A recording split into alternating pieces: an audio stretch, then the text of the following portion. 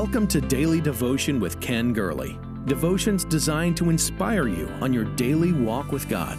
Each day we walk through the vital principles of the abundant life. Our Lord can do above and beyond all we ask or think. Here's your host, Ken Gurley. Emmanuel. I've grown attached to that name of God of late, Emmanuel. God is with us. He is with us in our trials. He's with us in our suffering. He's with us in the low valleys. He's with us on the mountaintops. He is Emmanuel, God with us, the one that never leaves us, that never forsakes us, that He's with us always, even until the end of the world. And we turn to Him and look to Him each and every day. We seek after God. And what does God seek? What is God looking for today? That's the question that is on my heart because it's an interesting study in the Bible. It reveals God's values, God's priorities, God's heart, what God seeks. God is a seeker. He sought Adam and Eve when they were hiding in the garden after they had sinned. He came looking for them. Jesus said, I came to seek and to save that which was lost. God seeks. He seeks those marginalized, those disenfranchised. He's looking for the bruised, the hurting, the wounded, the broken. God seeks. Do you remember what the religious of Christ's day said about Him? That He ate with sinners, that He sought for the lost. Why? It was His mission, of course. God so loved the world that He gave His only begotten Son. He wants everyone to be saved. He wants you saved. He's not willing that any should perish, but that all come to repentance. But there's something more, something deeper. Why does God want people saved? To avoid hell? Yes. To transform them? Yes. To show them His love? Absolutely yes. But there's something at the root of it all. And to the Samaritan woman, the woman who had a lot of strikes against her, she was a Samaritan. Years back, her people had turned their backs on God. She was a she. To even speak with a holy man was to suggest something unseemly. She had been married 5 times. She was living with a man, not her husband. A shame that brought her perhaps to the well at the noon hour, not an ordinary time for a woman to go to the well, but still she went. Maybe to avoid crowds, the long tongues of the village women gossiping about her. And there she meets the Messiah. And to her, of all people, Jesus revealed what He sought. The hour comes, and now is here, Jesus said to her, when true worshipers will worship not in one mountain or another, but will worship in spirit and in truth. God seeks true worshipers. He seeks you and me to worship. If the Westminster Confession is accurate, that our purpose for being here is to glorify God and to worship Him and to enjoy His presence forever, then God seeks worshipers. This week on Daily Devotion, we're talking about serving God with all of our heart. And one way we serve Him is through our worship. For some reason, God finds true worship in the darkest of places, that the best diamonds are in the roughest areas. Whether it's from the former slave trader John Newton, who wrote these words, I once was lost, but now I'm found, was blind, but now I see. What God seeks. He seeks lost people. He seeks worshipers. Think about that a moment. What is a worshiper? A worshiper, too, is a seeker. That's why David said, seek the Lord, seek His strength, seek His presence continually. And Paul said in Romans 3, there's none righteous. Why? None seek God. Jeremiah said in the 29th chapter, you will seek me, you will find me when you seek for me with all of your heart. The writer of Hebrews describes what pleases God. With faith, you can please God. Without faith, you can't please God. Faith. Faith that causes a person to draw near to God, to seek God. a faith that believes that he rewards those who diligently seek after him. God seeks seekers. How do I know if I'm one God seeks? Am I seeking after him? Am I seeking others on his behalf? Do you remember the Lord's parable of the great feast? He gave this parable while seated in the house of a Pharisee. And in the story, Jesus told them that a master had given a great feast and sent invitations to the expected recipients. But those invited began to make excuses. When his servant returned to the master, bearing news of the invitees' excuses, the master grew angry. He could have shut down the banquet, but he did not.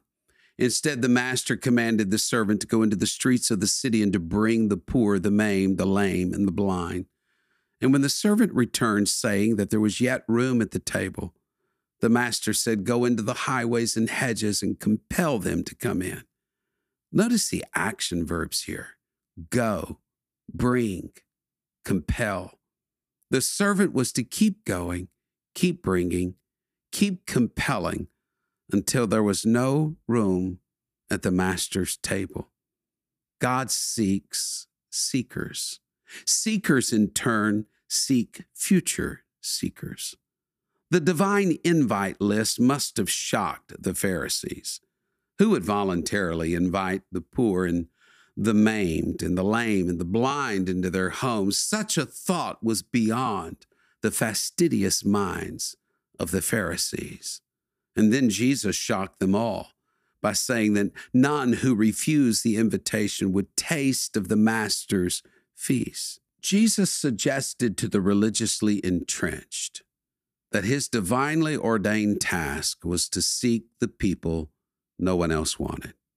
At the opening of his public ministry, Jesus said that he was sent to preach the gospel to the poor and to heal the brokenhearted, to preach deliverance to the captives, to recover sight to the blind, and to free the bruised. In other words, those invited to the Lord's table were the marginalized by society and beyond the reach of the us for and no more crowd. Can I give you 7 qualities of seekers? What is needed of the person who is willing to become a seeker after God and for God? I think the servant in the parable of the feast, as well as the other individuals in Scripture who sought and acted for God, reveal these attributes. Let me give you some of these. Number 1, a seeker must have a personal relationship with the master. Do you recall when 7 brothers tried to imitate the Apostle Paul in the way he confronted the forces of darkness? They found a devil-possessed man and cited the name of Jesus and the name of the Apostle Paul. Enemy wasn't too impressed with their words. In effect, the enemy said, "I know Jesus, I know Paul, I don't know you." You must take the time to build a relationship with the master. Pray, read his word, become like him. A seeker knows the Lord. Second, a seeker must be willing to listen to the Lord's voice.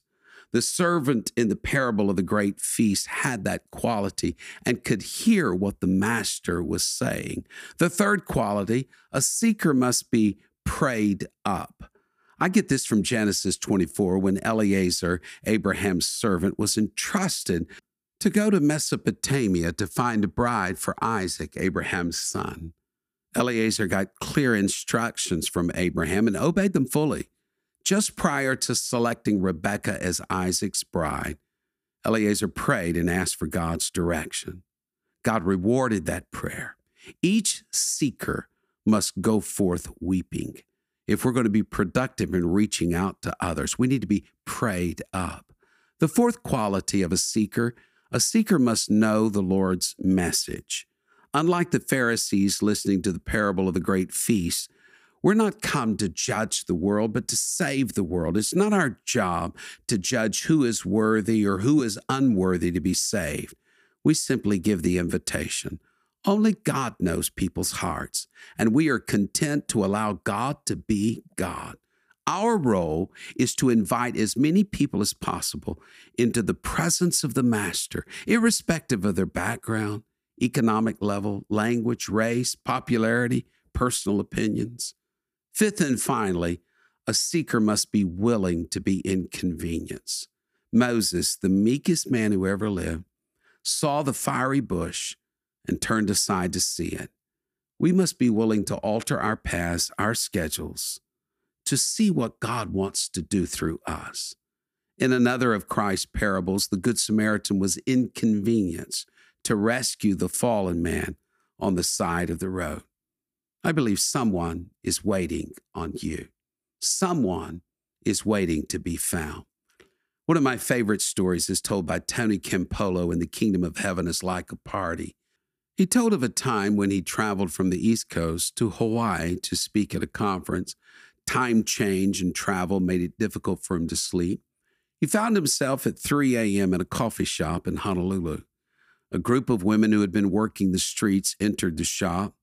Campolo thought this was probably a good time for him to leave, and as he prepared to leave, he heard one of the women, named Agnes, say that her birthday was tomorrow.